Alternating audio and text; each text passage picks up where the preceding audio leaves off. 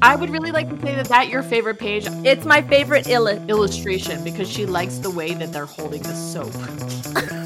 Honestly, I'm bored for you and your childhood. Welcome to Signal, the podcast that raises your frequency. I'm Mory Fontanez, purpose and intuition coach. And I'm Melissa Grushka, and I act like a child. Today we're going to talk about children's stories and fairy tales. Bean, are you ready? I'm ready.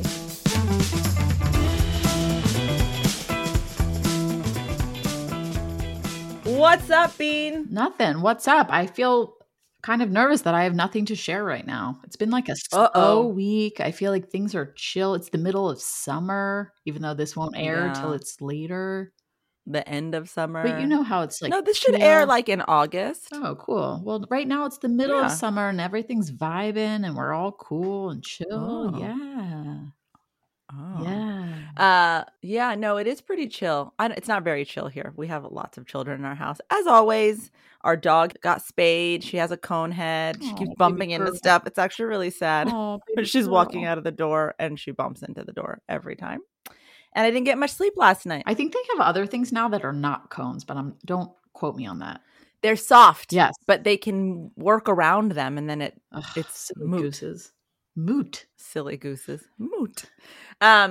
Anyway, anything cringy go on for you in your slow week? No cringiness, but we were just briefly discussing how Jonah Hill is struggling with some cringiness right now. And that Jonah Hill's cringy right now. Well, that says some people. So I thought perhaps we could get into that because I would like to be schooled on my perspective. Why do you want to be schooled on your perspective? Why don't you school me? Because I know there's going to be another side, and I don't really feel that strongly that I feel like I need to school. And I know people are really up in arms, so I know that I must be viewing this incorrectly if the majority of people are responding in the way that they are. Are you slightly biased because of how much we love Superbad? I'm going to say no. I think maybe I'm biased because of how much I love therapy. And I think that this was something a tool he was given that he implemented. I can understand where the dressing situation and telling her like who to hang out with and not hang out with is a problem. But at the same time, on the same note, don't you aren't there probably people in your husband's life or in your kid's life who you're like, I don't totally want you to hang out with that person all the time because they're kind of a little, maybe not the best influence, or I bet your husband says that about me. I don't know that it's the same thing. Like my husband's life and my kid's life, my job is to parent my kids. My job is not to parent my husband. You're totally right. I think that's actually the problem. Anyway, wait, you got to say what happened for anyone who, first of all, we're late. This episode's coming out later than this is, happening currently. Old news. So if you don't know and you're not on Instagram on E, now you know. Jonah Hill, some chats between him and his ex-girlfriend resurfaced. Well, she released them intentionally to show that he, I guess, was emotionally abusive, according to her terminology, during their relationship, where he laid out specifically a list of 10 things that he said, this isn't cool with me. If this is something you need, we cannot be in a relationship. Like he said, these are my boundaries. I think that's the word. What did he say though? What were the boundaries? Can you list them? Can I look them up really fast? Or do you just totally do you just want me to No, do it. I want you to read the text messages to us. Wait, the first article that comes up says the Jonah Hill texts highlight how easily boundaries can be misunderstood. Correct. That's my take, but I'm waiting for you to give me your take. Wait, hold on. Let me see if I get them right. Let's do a little pop culture quiz. Let me list them and you tell me if I got them all. Bean. Tell me I'm not always down for a pop quiz. I'm going to list them. You tell me if I got them right. I think they're even in this order. Surfing with men. Correct. Verbatim. Hanging out with girls that are trash, basically. I don't know what word he uses. Well, let's clarify. He said, who are in unstable places and from your wild recent past beyond getting a lunch or coffee or something respectful. Okay. So in unstable places, which is, anyway, I won't give my opinion. Objective. And then, totally. And then wearing certain bathing suits, taking pictures. Posting pictures of yourself in a bathing suit. Yes. Posting. Okay. Those are the three. Is there more? boundaryless, inappropriate friendships with men, and to model or to post sexual pictures. Wait, modeling goes against his boundaries? Yeah, I mean, that's a little silly. To post pictures of yourself in a bathing suit. Listen, there's definitely a lot of misogyny in here. I can hear it. I can see it. At the same time, he's just saying, he wasn't saying you need to stop this. He was saying, in my opinion, if we are going to make this work, these things don't work in my life. And he says, I am not the right partner for you. Right. Implying like, that's cool if that's the vibe, if that's like the avenue that you are going to go on, but then we don't work together. He's not saying like, stop it or I'll kill you. He's saying if those are your choices, they don't work with what I'm looking for in a relationship, whether that's correct or incorrect. And I think he almost kindly said, I am not right for you, rather than blaming her and saying, you're not right for me. He was saying, then I'm not a good fit for you then. Like, I can see that that's important to you. Okay, go. I'm trying really hard to stay silent. There's a way of doing that without gaslighting the person into believing there's something inherently wrong and flawed with them. And boundaries, which is a word he uses a lot, are about what you are going to have in your environment. They are not about, it's about what you're going to allow, right? Correct. But it's not about controlling someone else's behavior. Boundaries are never about controlling someone else's behavior. It's about making a decision for yourself if the behavior is acceptable for you. So if this is about boundaries and not gaslighting, misogyny aside, because the misogyny is what's telling him that it's okay to say she can't post pictures in a bikini. So like, correct. Fuck agreed. That. Yes, agreed. That aside, the emotionally intelligent boundaried way is to just make a decision. You know what? This relationship just isn't working for me, period. Not making her feel like the things she's doing are what are so disgusting and flawed. There's a judgment of her actions that is belittling.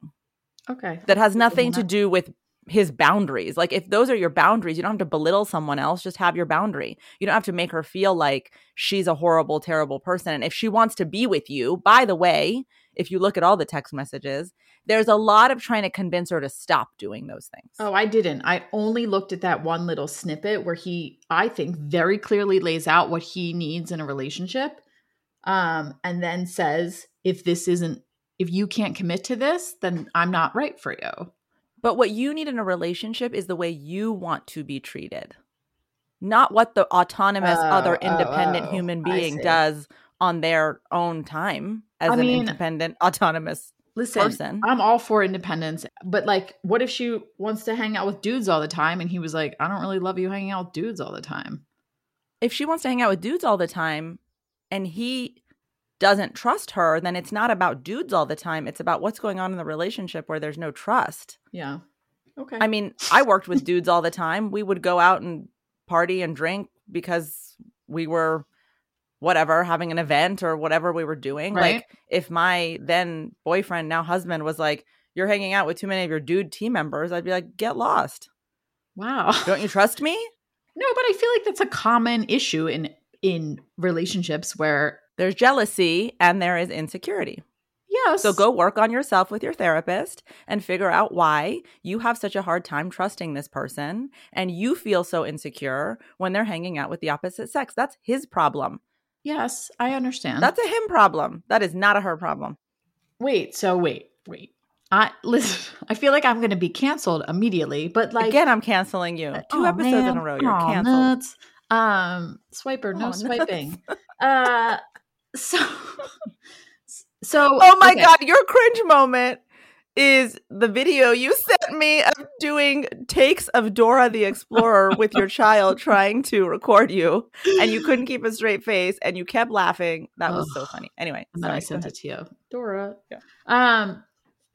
Anyway, I feel like in relationships, like, I don't think my husband, which again, I guess would be his issue, would be cool if I was just hanging out with guys all the time. Not even that is a him issue. Okay. Even if he trusted me, even if I trust my husband, I don't know if I necessarily want him, because things happen like unexpectedly. Things just happen. I mean, you have to control yourself. I feel like I got to stop talking. Things happen when you have other things going on. Things don't happen when you're in a solid communicative relationship where you're on the same page. And even if something happened, you would communicate about it. It doesn't have to be the end of the world. What if he did communicate about all of these issues prior to these texts and she just sort of blew him off? And then he came in and emailed these texts and was like, just like reiterating everything we went over. Yeah, I mean, I think a difference would be like, my boundary is I do not want to be in an open relationship.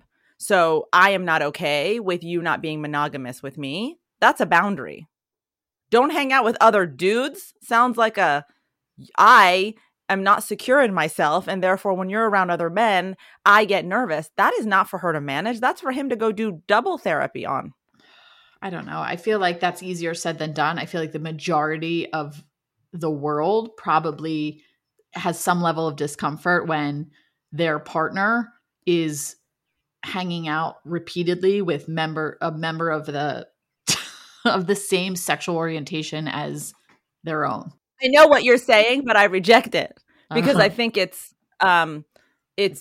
founded on us having to manage other people's insecurities for them, which does not allow them to grow. So I'm 100% against being in a relationship that way. But anyway, if you put it in context of all the other list of things he has, like the things she wears and the friends she chooses, like the fact that he has a commentary on whether her friends are stable or unstable, like what do you know truly about these people genuinely? It doesn't sound like he's really gotten to know them or understands them holistically, and like he's judging them based on whatever he's seeing, again based on his insecurity that they're going to somehow influence her to right. This was my first thought, and I'm totally making this up, but my first thought when I read that was perhaps she had some sort of drug issue and she was hanging out. Oh my God. And she was hanging out with like old drug addict friends. And even though she's clean, that would be of concern. You know what I mean? Wait, but did you see how much you just added in there? Totally. I'm just saying I could see though, depending on the situation, how that could be understandable. Here's my question to you then, rather. Okay. How should he, with these concerns of his, how would it have been appropriate and effective for him to communicate that those behaviors, whether or not it's correct or incorrect, don't work for him?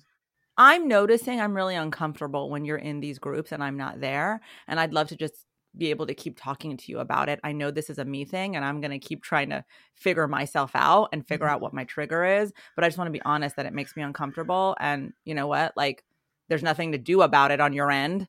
It's just knowing that that's where I'm at. Yeah. What types of behaviors are acceptable for calling out, like when they're directed at you, like, I don't like the way you speak to me, something like that? A boundary is about how people treat you.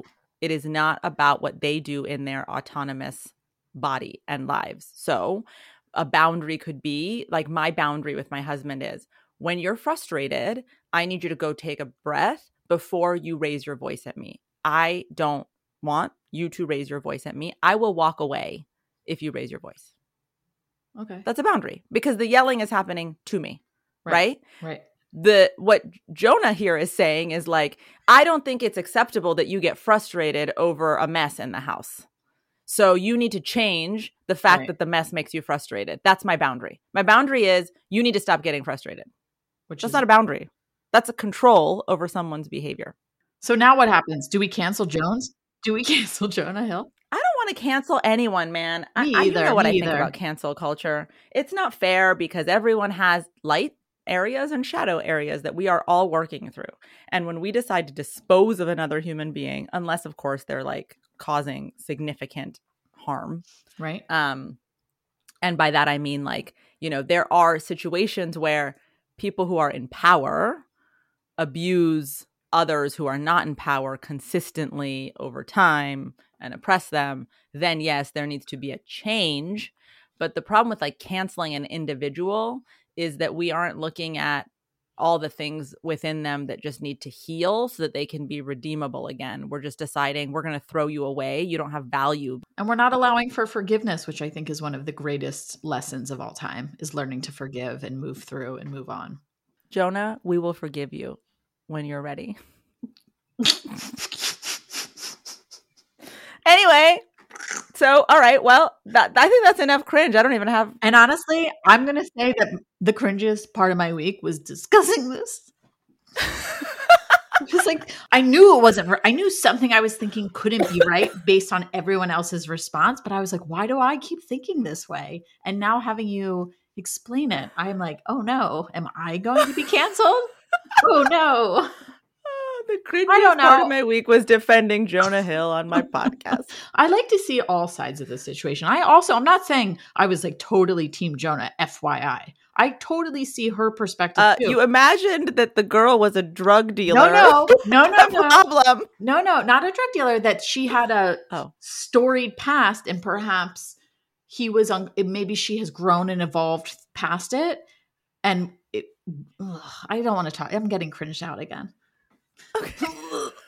we'll walk it back. It sounds like you're not team Jonah anymore. I was never team anyone. I just felt like I could understand. And I thought that I really liked the particular line that said, I'm not the right partner for you. I thought that was the anti-gaslighting. But because you did something that is shameful and hideous. You are the reason I am not the right partner for you. Not I am the reason. Anyway, we should probably move on. Okay. Let's just do a whole session on Jonah Hill. Let's go into some like really light stuff, like children's books. I'm so excited for this episode. I'm going to say this was this your idea? This was our producer Armand's idea. Oh yeah. And at first it seemed a little silly and now it's like very heartwarming and lovely. And I'd like to hug you and hug Armand. Because Armand said to us, we were having a planning meeting and he's like, you talk so much about limiting belief systems. Like, where do children's books play into building our limiting beliefs? And both of us were like, oh, yeah. Then we started reminiscing about our favorite children's books. And our most traumatizing children's books. Of course, we had the same anxieties over the same children's books. So depressing. No wonder we're such great friends. Wait, so what we thought we'd do is read each other our favorite children's books from childhood. But before we do that, Bean, maybe we talk a little bit about the history of children's books and why they were even a little history moment. Okay. Are you down for that? Always. Okay.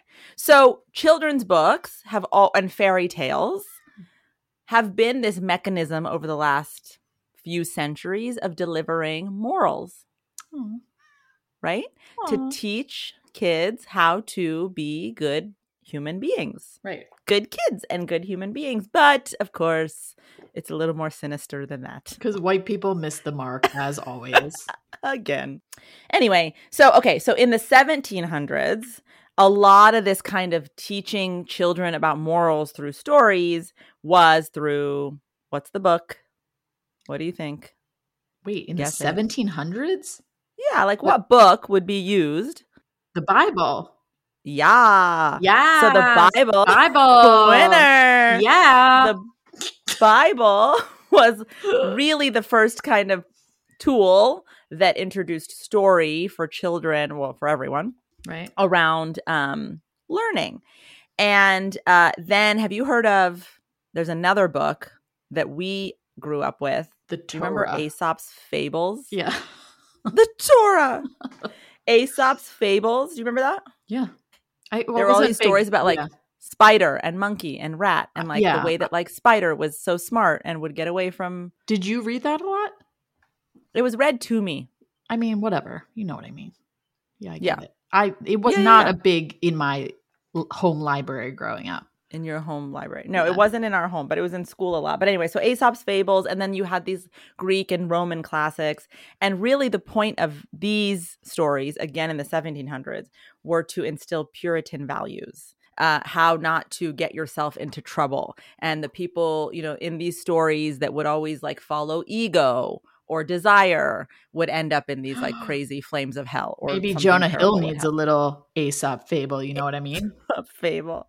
I mean, no, but the problem here is if you think about like the way we've been talking about limiting belief systems is the conditioning that starts here around what good looks like. Yes, and how being Puritan and, really following a linear buttoned up path of right and wrong makes you good versus bad. And then that's how we start to cast people as like, terrible human beings versus good little kids. We were like, let's do a lighthearted episode on children's books. And you were like, you're all evil if you... But that's what children's stories are. it. And then if you fast forward into the 1800s, you get into the fairy tale world, right? Like this is where we start getting Cinderella and Little Red Riding Hood. 1800s? And Rapunzel, yes. I'm glad you're schooling me on the history because I would never have guessed. Rapunzel is 1800s? Yeah. Do you know the creator of all these stories? The Muffin Man? Who? The Brothers Grimm. Do you remember? Oh, yes. That? Yes. Yeah. But they're 1800s friends? Yeah. And the word Grimm comes from them. Oh. Because why? Can you what's the theme in things like Cinderella, Hansel and Gretel, Little Red Riding Hood? Like dead moms. What is going on? Dead moms, lots of dead moms, lots of morbid themes. There's always this dark underbelly. Grim. Yeah, there's always a witch. There's always, right? There's always temptation to sexy. go to the dark side. The apple. Sexy. Oh. I don't know if he was going for sexy. But he was like, let's make it sexy. Let's put in an apple or some, bake the kids in the oven. Keep it sexy. But do you know what I just learned through our producer's excellent research? The entire point of this, so the Brothers Grimm were German. This is pre-World Wars, obviously. It was to help create a unified vision for a German nation. Oh, no. The Jews are out. Oh, no. Uh-oh. This is where I knew I'd get you. Oh, no. I don't think the Jews are part of that nation. Right. So starting to cast, certain people as evil and bad, and then really start to look at, well, what does it look like to unify around a vision of good and good versus evil and good winning and the attributes you have to be good to win. What are the attributes? Well, think what do you actually, it's a good question. If you think about these fairy tales, what are the attributes of the heroines or the good side? They're blonde. They're blonde. They're super innocent. They're sweet. They love animals. They're kind of like me. Yeah. They're a little dumb. They are? The evil side is always smarter. They're more, okay, fine. More sly. They're more sly and clever. The evil ones, I would agree. Yeah. But the good side is all of those things of being really innocent, sweet, demure. They sing so nicely. They sing. They dream a lot. Oh. Yeah, I know. So anyway, as you start to see this idea of fairy tales proliferating as a way to get to kids early and teach them about these things, you also start to see books that come out again in this era in the 1800s that have a commentary on other territories outside of Europe. So books like The Jungle Book, which have a connection to imperialist colonialist projects in Europe to go colonize areas of Africa and India and Asia. Mm-hmm. The Jungle Book is a way of kind of indoctrinating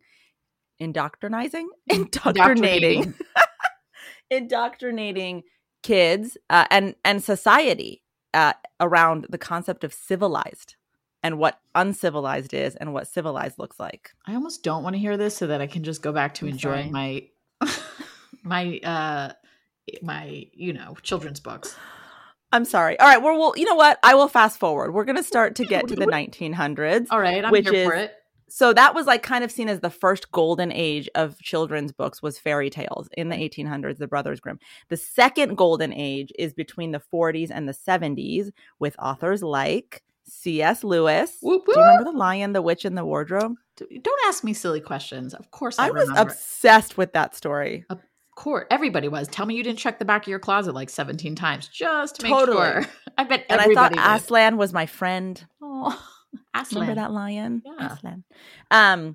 Roald Dahl. Oh. Do you remember? Obviously, very dark and Matilda, wonderful. James Yes. and the Giant Peach. Yes. And then our friend, Dr. Seuss in the 40s and 70s, from the 40s to the 70s. And so this was really, think about that as the golden age. Think about how many stories that we grew up with came out of that period right before we were born. Right? A lot. Berenstain Bears, one of my classic favorites. They're actually, the Bernsteins are from where I live. Stop it. Wait, how do you know that? Where does it say that? They're from Doylestown. I think they're from Doylestown. I live in Bucks County, Pennsylvania. Write that down. And I'm pretty sure, I'm going to just fact check that real quick. Google it. While you tell me more stuff. Google it right now. Where are the Berenstain Bears from? Stan and Jan were both raised in Philadelphia. Correct. Okay. Hold on. They died in Solbury Township, which is 12 minutes from my house in Doylestown. Yep, they live here. Rest in peace. Wait, you said the Berenstain Bears are from there. No. Not the authors of the Berenstain Bears. I thought you were telling me that the land that the Bears lived in is supposed to be Doylestown, Pennsylvania, which... No, but kind of. Bucks County, PA. I mean, I'm not going to lie. The Berenstain Bears, it's very like trees and picturesque. Yeah. Fences. Wait, what was it about the Berenstain Bears to you that was so endearing? Probably that they would like keep messing up, but they would always pull it together with a nice bow. They figured it out. And they were bears. It was just adorable. They always figured it out. Bears? The siblings like would fight, but then come back together. The parents like were always, they'd be mad about their misbehavior, but then they would kind of really like bring it back home and correct them in the best way. Or correct, maybe I'm wrong, and you're like, no, it was all misogyny and patriarchy. No. And I'm like, oh, I loved it. Oh, God, I'm ruining everything for you. No, I loved it because of the way the four of them always like were together. Team play, yeah. Like this, yeah, the togetherness of that family was, well, now I will bring you down and tell you that I did, little me, reading that book with a single mom, often feel like there was something fundamentally fractured in my life. How about their cute house that's a tree and how the grandparents always come over? How adorbs are their grandparents? So cute. Did you ever have the sticker book where you got to put the like basket of apples into the scene? What? You know, are you talking about, what are those called? I can't keep Googling. I feel like this whole episode's going to be me Googling things. The ones that you could stick and restick, are you talking about those from the 80s? Yes. I didn't have Berenstain Bears books like that. Wow, you missed out. I'm going to send you one. So you know what? Your single mom life wasn't too bad after all. No, because I at least had the stickers. I just got those basic bitch plain pages. It's in the mail, Bean. It's coming. Thanks. Anyway, so Berenstain Bears. You also see at this point starting to have political commentary come through these kinds of books, especially with Dr. Seuss, who wanted to talk a lot about like unity, treating our planet nicely. Yeah, but he's so canceled. He's a little canceled. I mean, we'll talk about that in a minute. But the Lorax is an example where it criticizes like what corporations and capitalism is doing to our planet. Like, fuck yeah, Dr. Seuss, you get it. And this wasn't even now. Imagine if Dr. Seuss had a taste of now. Dr. Seuss would have a heart attack right now. My. Actually, do you want to hear a little bit about Dr. Seuss? Please. I was hoping he was a college student at Dartmouth in the 20s. Oh, look at him. His name is Theodore Geisel. He was caught drinking gin along with 9 other classmates. That's why his book sounds so silly. He was drunk.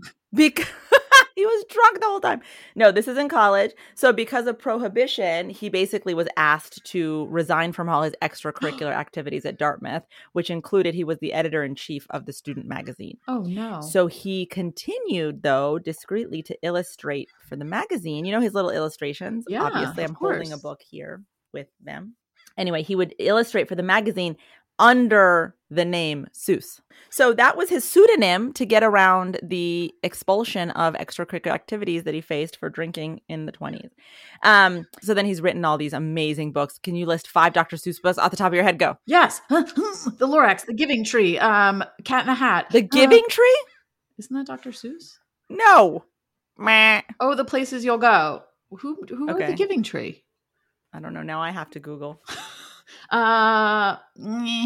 There's so many. Don't stress me out. No, like this. You can't do 5? I just do 4, but The Giving Tree wasn't one. Okay. Hey Siri, who wrote The Giving Tree? It's Dr. Seuss, Broseph. It's not. Can we bet? Yeah. What do you want to bet? How much do you want to bet? I want to bet that you send me the same podcast mic that you have that's nicer. Ooh, okay. Cool. You know who wrote it? I'm so upset with you because it's actually my favorite author. Who? From childhood. Shel Silverstein. Oh, which I was actually going to bring up because I love Shel Silverstein, but talk about some freaking darkness in there, man. Wait. What was Shel on? What? That is some crazy stuff. I don't know. I feel like Shel was on shrooms the whole time. writing these Where the poems. sidewalk ends. Do you remember that? Of course. What? I still read it with my kids. So good. Do you remember the mumps, the bumps, the purple humps, she didn't want to go to school. Yeah. What? You say it's Saturday today? Yeah, and then I'm going out to play. I'm going out to play. Yeah, girl. He was awesome. You're right. He was a little funky, but you know what? That was the 80s, man. You need to reread it. It's not just funky. It's like you're like, whoa. Now as an adult, you're like, wow, what's happening? Wow, he was out there tripping it up. Yeah, totally. Oh, I like him even more. He had to have been. Plus his illustrations like rock my world. His like pencil drawings. Yes, agreed. Rock my world. So simple. So simple yet so complex and deep and lovely. It's scattered like in random places. Not every page has some amazing drawing. Anyway, yes. Very into show. Back to Dr. Seuss getting canceled though. Oh yeah. So this is what's been happening over the last decade or so, is a lot more awareness about him, his political kind of views, the way that he did illustrations, the way that he kind of showed stereotypes. So if you look at some of his illustrations, he did a lot of political cartoons. And he had a lot of racist political cartoons, comics, and things like that were published in newspapers and magazines, where I think there's one I saw, like you see someone from Africa and they're really like drawn as a native who's savage. I think the word savage is somewhere around there or implied in the illustration. And that's not the only one. There's hundreds of illustrations like that. He also supported the Japanese internment during World War II, obviously after Pearl Harbor, when the U.S. put a lot of Japanese people in camps. Wait, what about, there are some current books, I believe. I mean, I'm not saying that those are okay, but those were outside of the children's books. I do believe there are issues with some of his books. Yes, The Cat in the Hat. Cat in the Hat has some connection to basically the way the Cat in the Hat is drawn and behaves is connected to the black, what is it, minstrel, like where people would do blackface and do minstrel shows. So Cat in the Hat is seen as being connected to that. That's what he drew on and was trying to bring to life. In every time the Cat in the Hat showed up, it was like this black face or the black minstrel. But I will say the Cat in the Hat is supposed to be like a beloved figure, right? I know, but that's also when people had less awareness about these things and accepted them as the norm because someone with power put them out there into the mainstream and we all accepted it as fine. And now we're looking back at it through the lens of, being a little more awake and evolved and realizing, oh, shoot, that was super problematic, particularly if you are African-American, if you're a person of color, if you're from Africa and Dr. Seuss is describing you as savage in a cartoon. That's terrible. But my Cat in the Hat reference was the Cat in the Hat is beloved and he's fun and he does wild things and has a great time. Totally, because you don't see him as connected to the black minstrel world. Anyway, so that's the deal with Dr. Seuss. But with that said, let's read some Dr. Seuss books. Let's highlight our favorite Seuss books. Okay, wait. So we thought we'd do a little fun thing and read our favorite children's books to each other, but not the whole thing because, we don't want to lose our I can't say this was my favorite. I'm going to say this was something that evoked extreme emotion from me, and I remember it so vividly, the feeling it and having my mother read it. Although I will say my father read a ton of books to us too and would do voices. Oh yeah, that's the best when they do voices. Super fun. I do voices. Okay, what is the book? All right, you want to go? Okay, I'm going to do it. I'm going to show it for those who can't see it. It's Are You My Mother? Which I thought was Dr. Seuss, but is actually just part of the Dr. Seuss Beginner Book series written by P.D. Eastman, who was a protege of Dr. Seuss and worked with him at Random House. That's from our producers. Write that down. But it is you can see there's a lot of Seuss undertones in here. Yeah. Bean, Are You My Mother? Oh my God. Okay, can I just tell you the initial feeling as soon as you showed me that cover? What? My heart tightened. Yep. I got super anxious. Oh God, why are we like this? Okay, go. Read me a little bit of Are You My Mother? Okay, so I'm going to give you a real quick synopsis for those friends of ours who haven't read Are You My Mother. I'll give you the beginning before I read where I got to.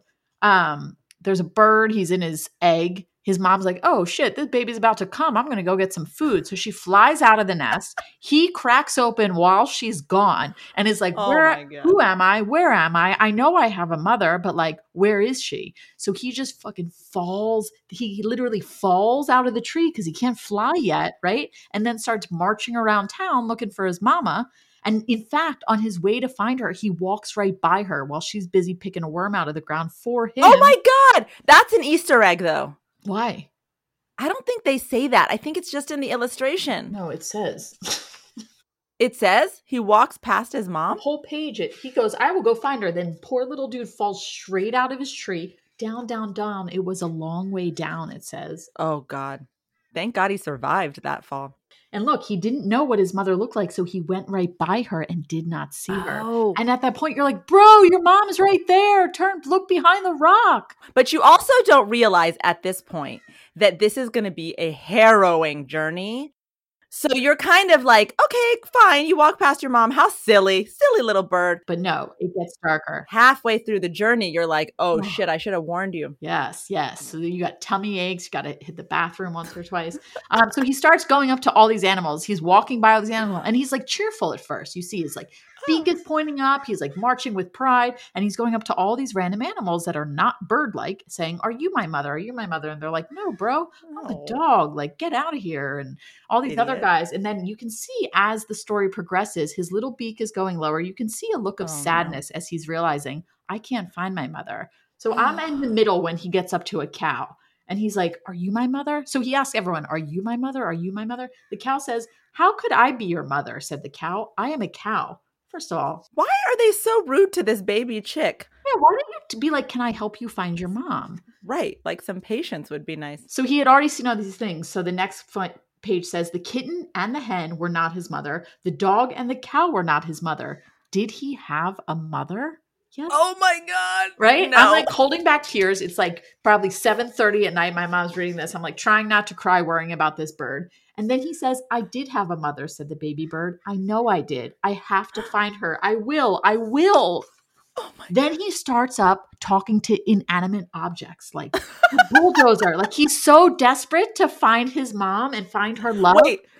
Wait. At this point, were you kind of like, oh, you're a little special. You're a little dumb. No, he just cracked out. He doesn't know anything. It's like telling a newborn baby that they're dumb. He doesn't know anything. Oh, I was a little judgmental. I got a little judgy at this point. Well, you need to check yourself. He's talking to a bulldozer. He's talking to a boat. I mean, like silly, an airplane. Come on, bird. You can't see, but he's frantically running after the plane. He is desperately running. I mean, the look on his face is sheer terror. The airplane's taking off. He is chasing this airplane screaming, are you my mother? Not only that, he's like, that thing flies. I'm supposed to fly. So maybe that's it. Oh, that is smart. And he says, here I am, mother. He yells at the plane. Oh, it's not your mother. Then he's like getting really sad. You can see him on this rock and he's like, ooh. Devastated. He's devastated. And then he's like, there she is again to some fucking bulldozer, bro. Like, come on, Mr. Bro. Bird. And then he's like, the machine doesn't say anything. However, it does then lift him back up into his nest that he fell out of. And as he was returned to his nest, he says, where am I? Or as he's being raised up, he says, where am I? Said the baby bird. I want to go home. I want my mother. And then he drops Bro in the nest. He doesn't realize that that's happening. And just as he does, his mom flies back with the worm to give to him. And she says, do you know who I am? It's like, yeah, man, now I do. And they're reunited. And thank God, because my little heart couldn't take it if that young man did not find his mother. Right. I seriously feel all of the anxiety from my childhood when my mom would read me this book because I was convinced then I didn't know where my mom was. And she was right next to me. Reading you the book. So I wonder for people who didn't have for reference, Mory and I both had major separation anxiety issues from our mother, even into adulthood. Right. And like over attachment. Like we were just so concerned about them all the time. And like anything happening to their well-being.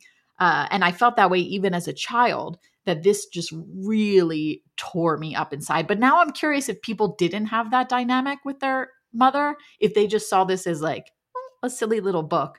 Whereas I'm talking about it 40 years later on a podcast. No, I absolutely think that if people did not have the kind of insane, intense separation anxiety that you and I had, this book wouldn't have been so traumatic. But I swear to you, when you showed me that aqua cover with the dog and the bird, my heart clenched. I can't even breathe a little bit with you saying that. Yeah, right? Because my little 5-year-old anxiety came back. And when I was 5, it was literally the thing I worried about the most was like losing my mom. Yeah.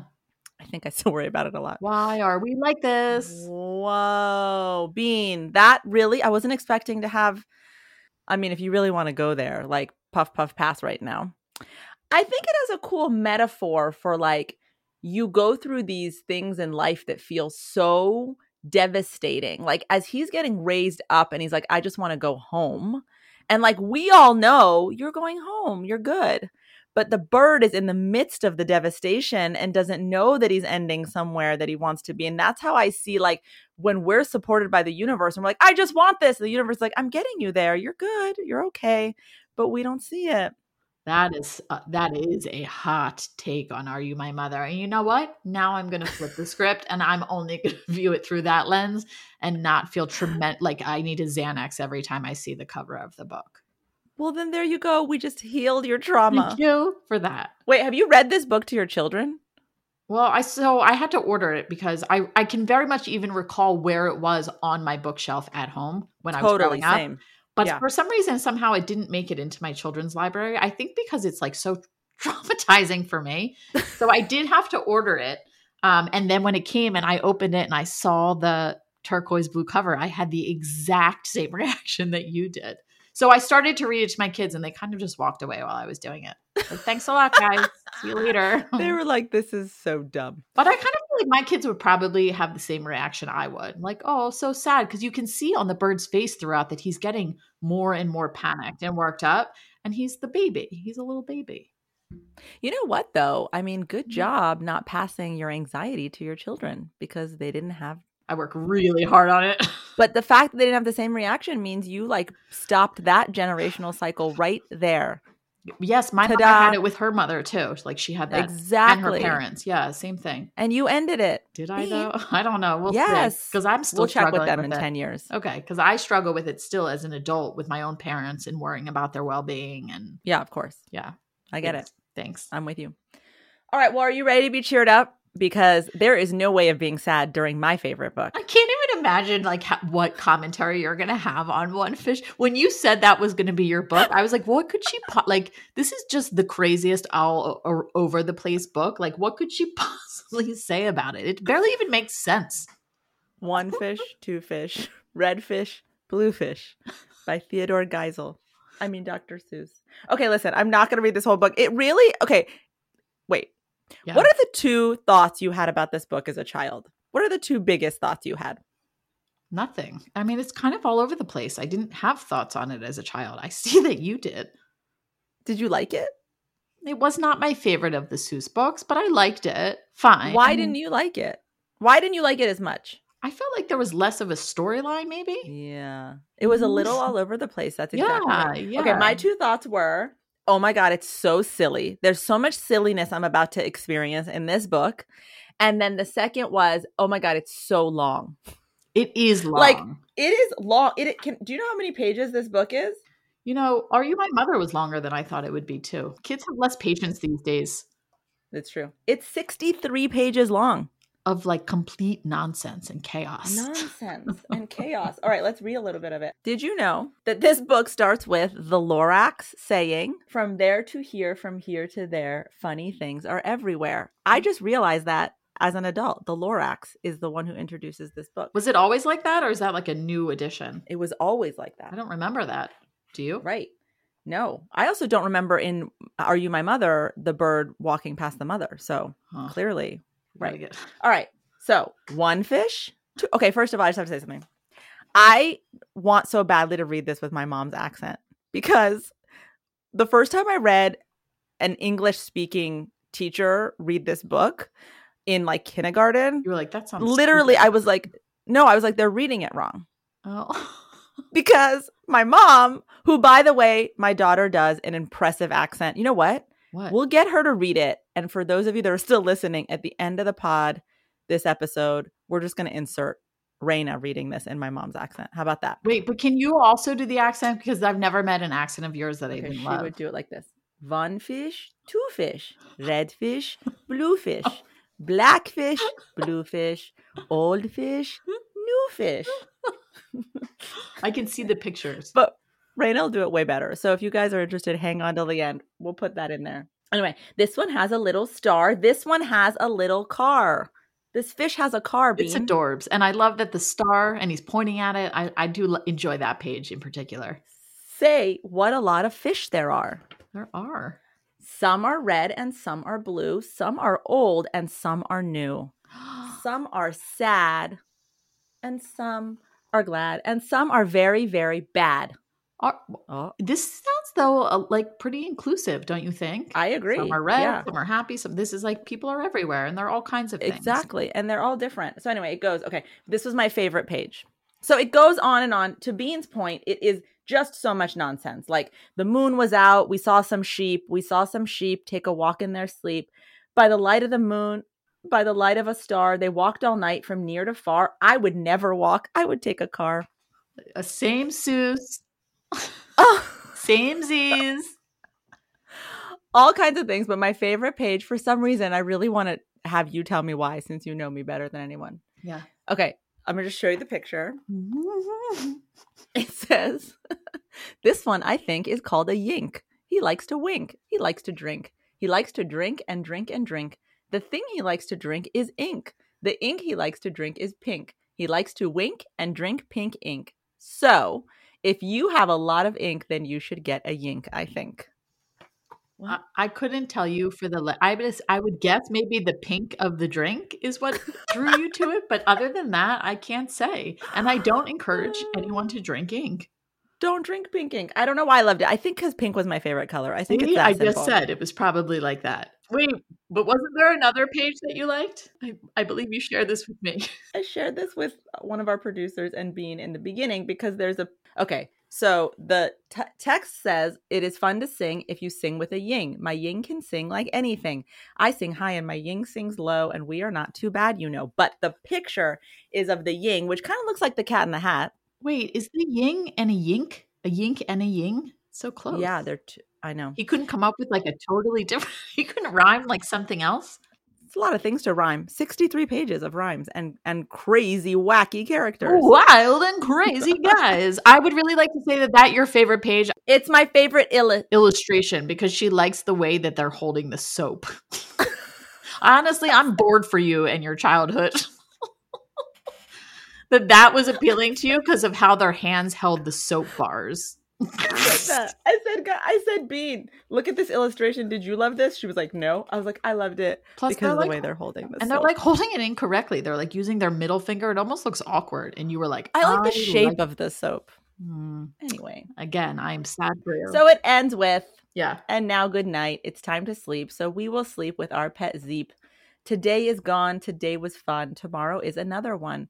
Every day from here to there, funny things are everywhere. Tomorrow is another one. And that's the message I would like to take away from this. I agree. Well, I don't know that this had too many limiting belief systems for me. I think it made me chuckle and laugh and just enjoy the silliness that is Dr. Seuss. Well, then I'm glad you picked it for a book about that we were trying to show to exemplify limiting beliefs. Well, all right. All right. If I really had to tell you, I think there's a couple things. There is a way that all these funny things are like providing a service. Like one is pushing the bike. The other is opening cans. Yeah, their weirdness is valuable because they're doing something for these kids. Maybe. But I don't think I took that from it as a kid. You're really stretching. I think the bigger one is, the kids are involved in this experience in the book. And so this land of silliness only is available to children is a limiting belief. I think one of our biggest sadnesses is that we get disconnected from our childhood, like wonder and joy. Yeah. And so a lot of this book, I think, connects you to that as a kid. But maybe the limiting belief here is that this is only available in the world of children because you see children engaging in it. But I like his message at the end where he says, look around and there's silliness everywhere. You know what I mean? There honestly, there is silliness everywhere. weird things are everywhere. No, I don't think I picked a hugely limiting belief system book because I genuinely followed the prompt, which is just pick your favorite one. All right. But you tell me, what is the limiting belief system of Are You My Mother? Again, I don't know if this really applied to, I guess it did apply to me based on everything I said. Just that you are nothing without like you need to have these figures in your life to be able to be okay and be safe. Whereas families look like so many different things, and love and life looks like so many. And you know what? He had some sense of something. He like knew that the plane flew. And so his intuition was definitely speaking to him, but he was like, it doesn't matter. I just have to find someone who can tell me that things are right.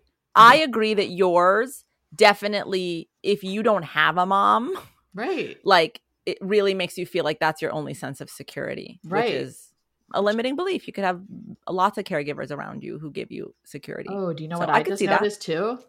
What? That the last page, you know how like at the end they have like a picture from the book?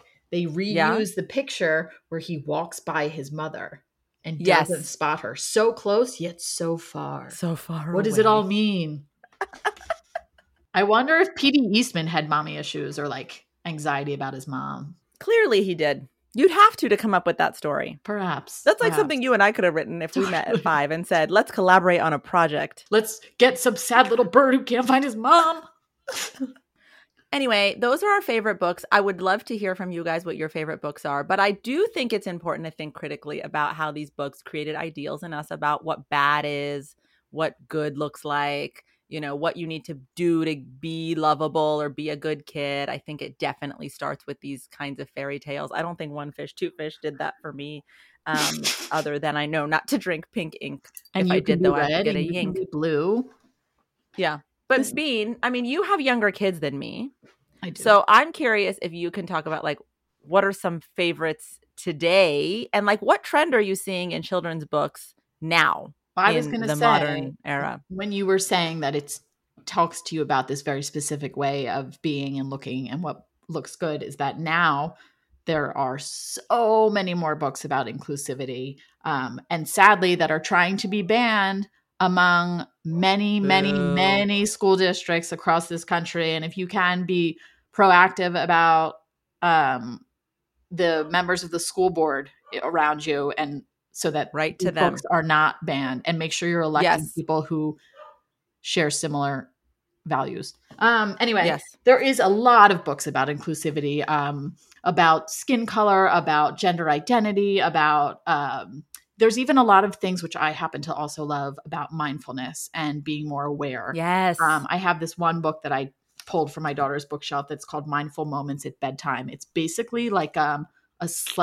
very simple, beautiful, like easy meditation for the kids to do before bed to get through it. My kid like won't even touch it now, but it would be helpful because she has tremendous nighttime anxiety.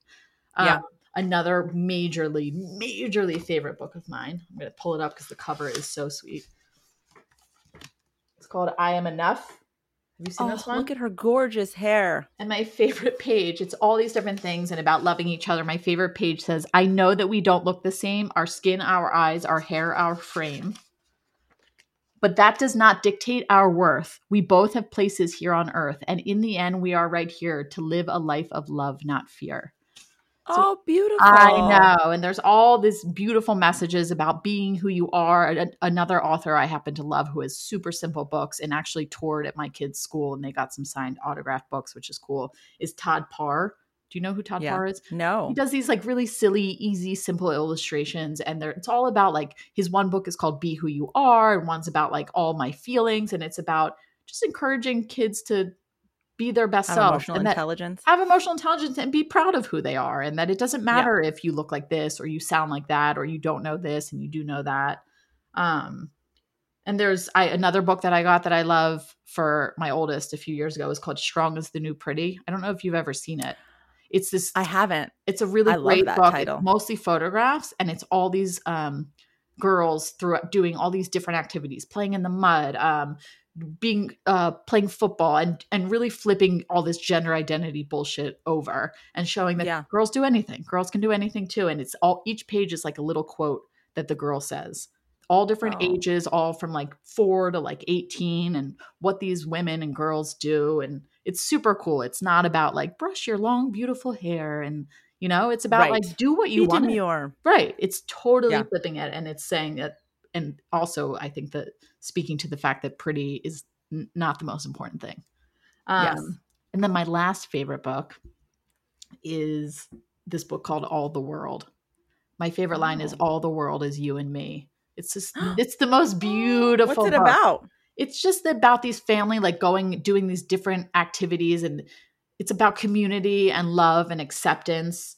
I'm going to actually send it to you. I think it is the most beautiful children's book. It's probably from like 15 years ago. But the long and short of it is that there's a lot of stuff, a lot of progressive literature out there now that is trying to be banned. Let's not let it.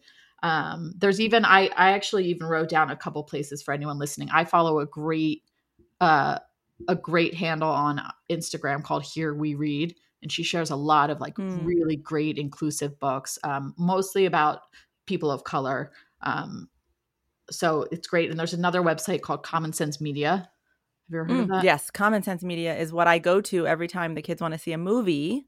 Oh, you I'll do? go to Common Sense Media and read the reviews if it's appropriate for their age. Oh, that's really nice. So there's in their book section, there's a lot of like breaking it down by different really wonderful subjects that I think it's a great resource if you want to focus on something specific or broader, or I just think there's a lot out there now for our kids to understand that we're so much more than Disney princesses. And yes. Yes. God, I remember the first time we saw that movie. God, who's the Princess Merida? What's the name of that movie?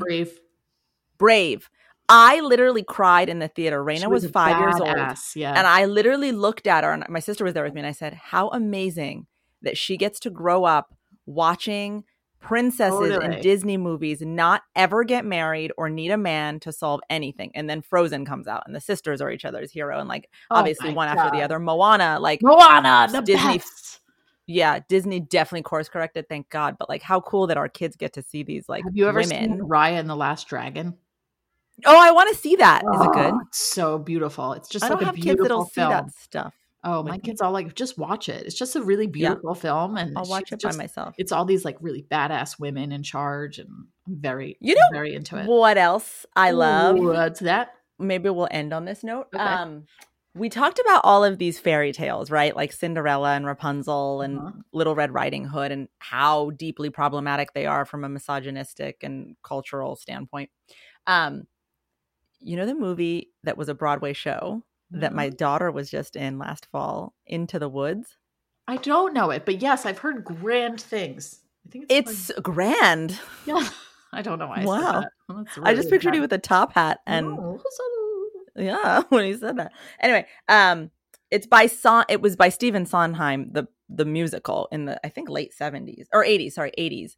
And then it was turned into a movie that has like oh my God, now I'm going to forget all the people that are in it. We don't have to worry about that. Yeah. Anyway, so it turned into a movie. But what I loved about it the first time I saw it is just like how ridiculous they show you that these tropes are. Like how ridiculous it is. Like how ridiculous they make Prince Charming, and how much of a buffoon and like a misogynist a-hole they make him. And how hilarious it is that these princesses are actually smarter than the princes, and like the way that they play them. And I would love Little Red being like many people in this movie.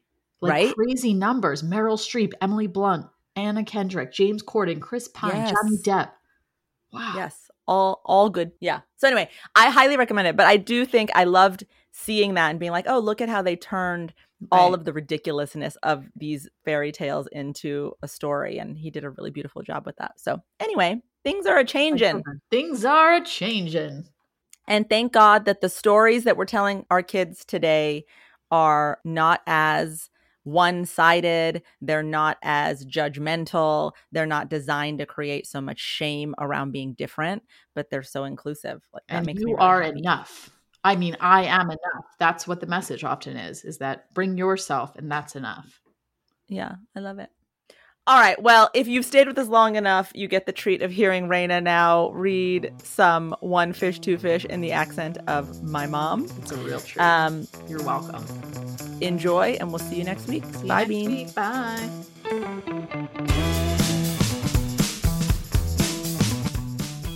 One fish, two fish, red fish, blue fish. Black fish, blue fish, old fish, new fish. This one has a little car. This one has a little star. Say, what a lot of fish there are. Yes, some are red and some are blue. Some are old and some are new. Some are sad and some are glad. And some are very, very bad. This has been another episode of Signal, the podcast that raises your frequency. This podcast is co-hosted by me, Mory Fontanez, and Melissa Grushka. Special thanks to my production team, Anushri Thekadet, Arman Kassam, and Anais Islami. Don't forget to join us next week for another episode. See you then.